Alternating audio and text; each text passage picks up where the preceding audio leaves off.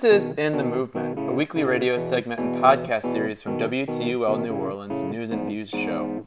Each week we interview social justice organizers in the city to learn about the organizations they work with, their current campaigns, and upcoming events, helping to inform listeners of the kinds of locally rooted activism taking place in our city. I'm your host, Theo Hilton. This week, we speak with Maxwell Ciardullo and Renee Corrigan from the Greater New Orleans Fair Housing Action Center about the 50th anniversary of the Fair Housing Act, their annual Fit for a King Summit taking place on Friday, January 12th, that's tomorrow if you're listening on the radio, and their ongoing litigation and organizing against housing discrimination in New Orleans. Here we go.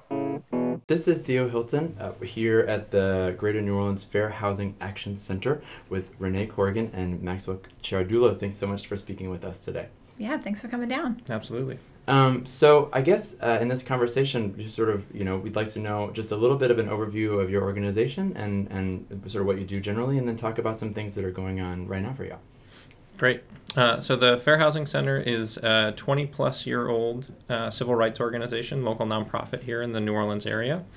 And our work is really focused around combating housing discrimination and housing segregation. And we believe that everyone deserves to live in a neighborhood that has good schools, public transit, grocery stores, and all the amenities that people need to really thrive. And so that's what our work is centered on. And we do that through some policy work, trying to change laws to actually make that possible, education and outreach, as well as enforcement. So that means when people are discriminating, actually taking them to court. And trying to make sure that people have their rights protected. And we also do some protection for folks who may be at risk of losing their home through foreclosure. Okay. Yeah. Cool. And so then I guess you have this event that's coming up. I guess at the time that this interview airs, it's going to be the 10th of January.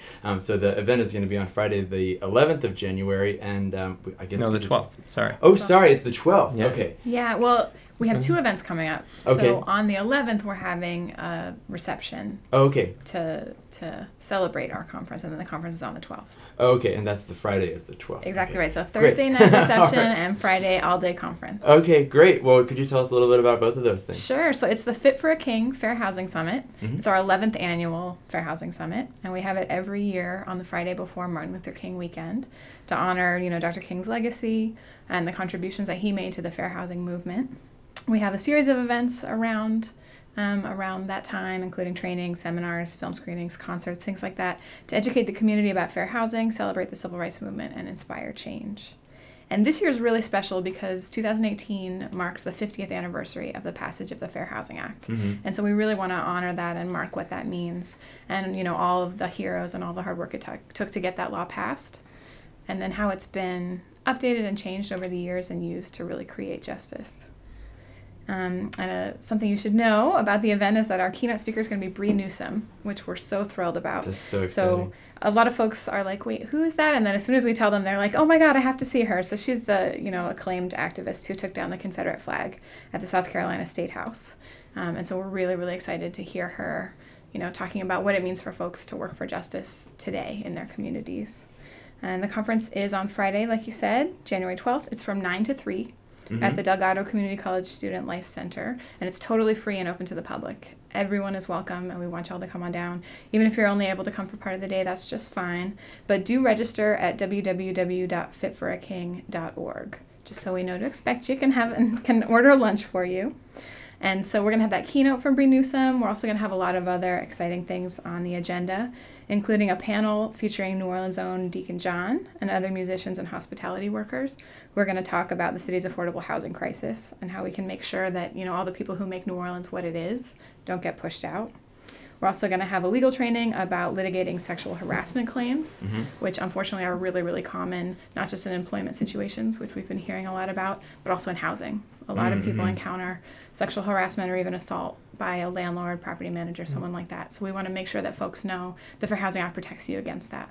And we want to make sure that attorneys and other folks know and advocates have that information.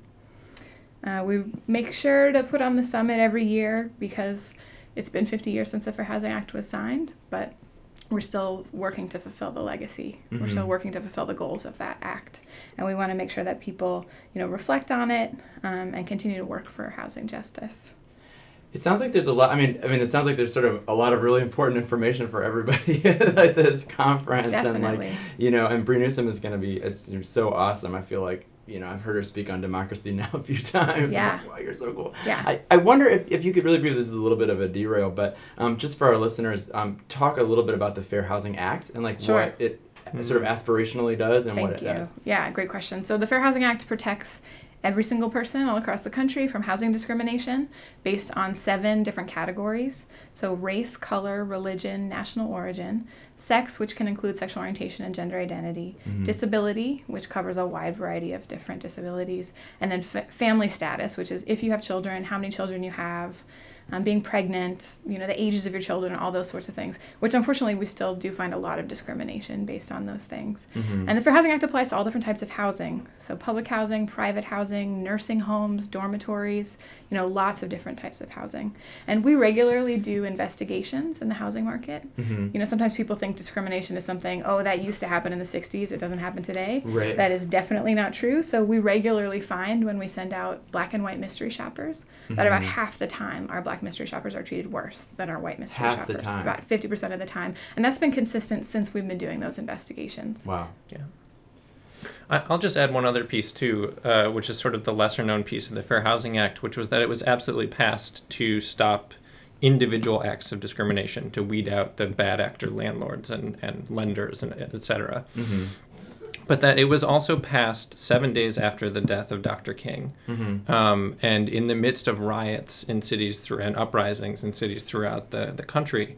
And it was passed with the full knowledge by legislators at the time that the legalized regime of segregating communities of color into poor inner city neighborhoods was a recipe for disaster, and that the Fair Housing Act includes a clause that specifically says the federal government and local and state governments have an obligation to undo that pattern of segregation, to actually use their resources to bring about some parity where communities of color and other folks have access to all neighborhoods.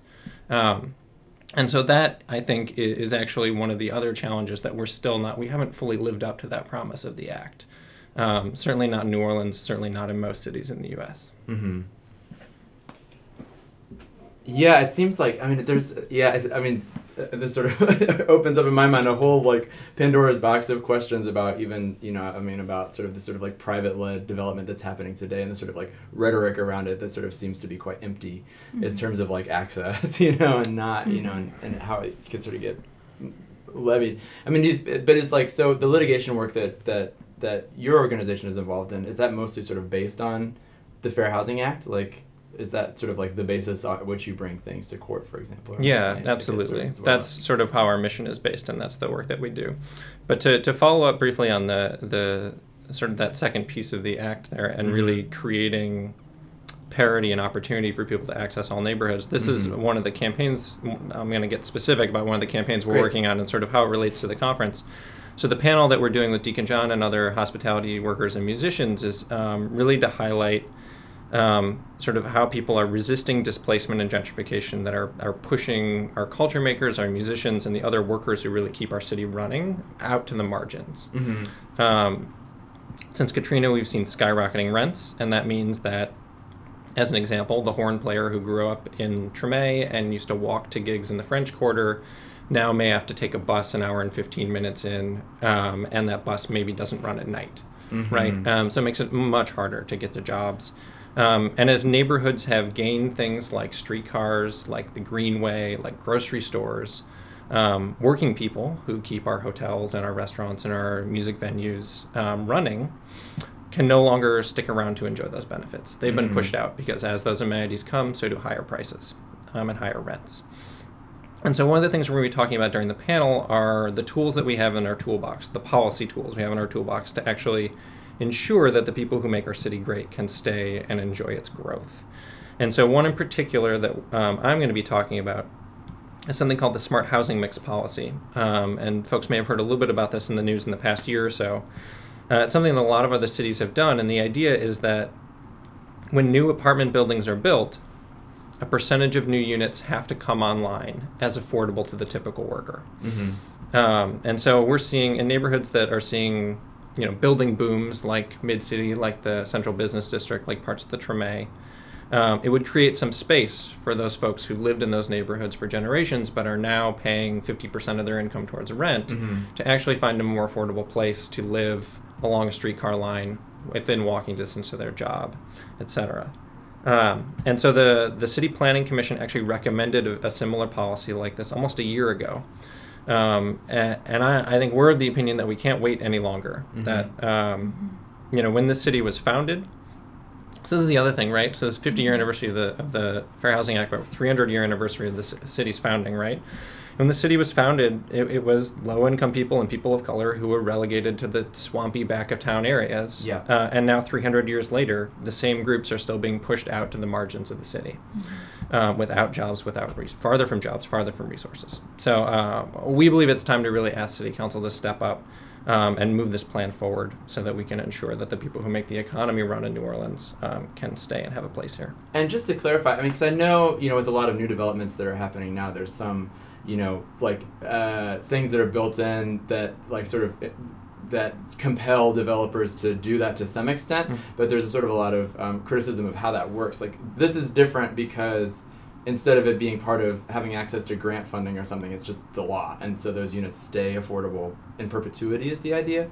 That would be our argument, is that some of those details haven't been worked out yet, but yeah, you're right. There's nothing like this on the books yet. Okay. This would be the first time that the city would actually take a stand and say, we really believe people deserve a place in all of our neighborhoods in ways that they can access jobs.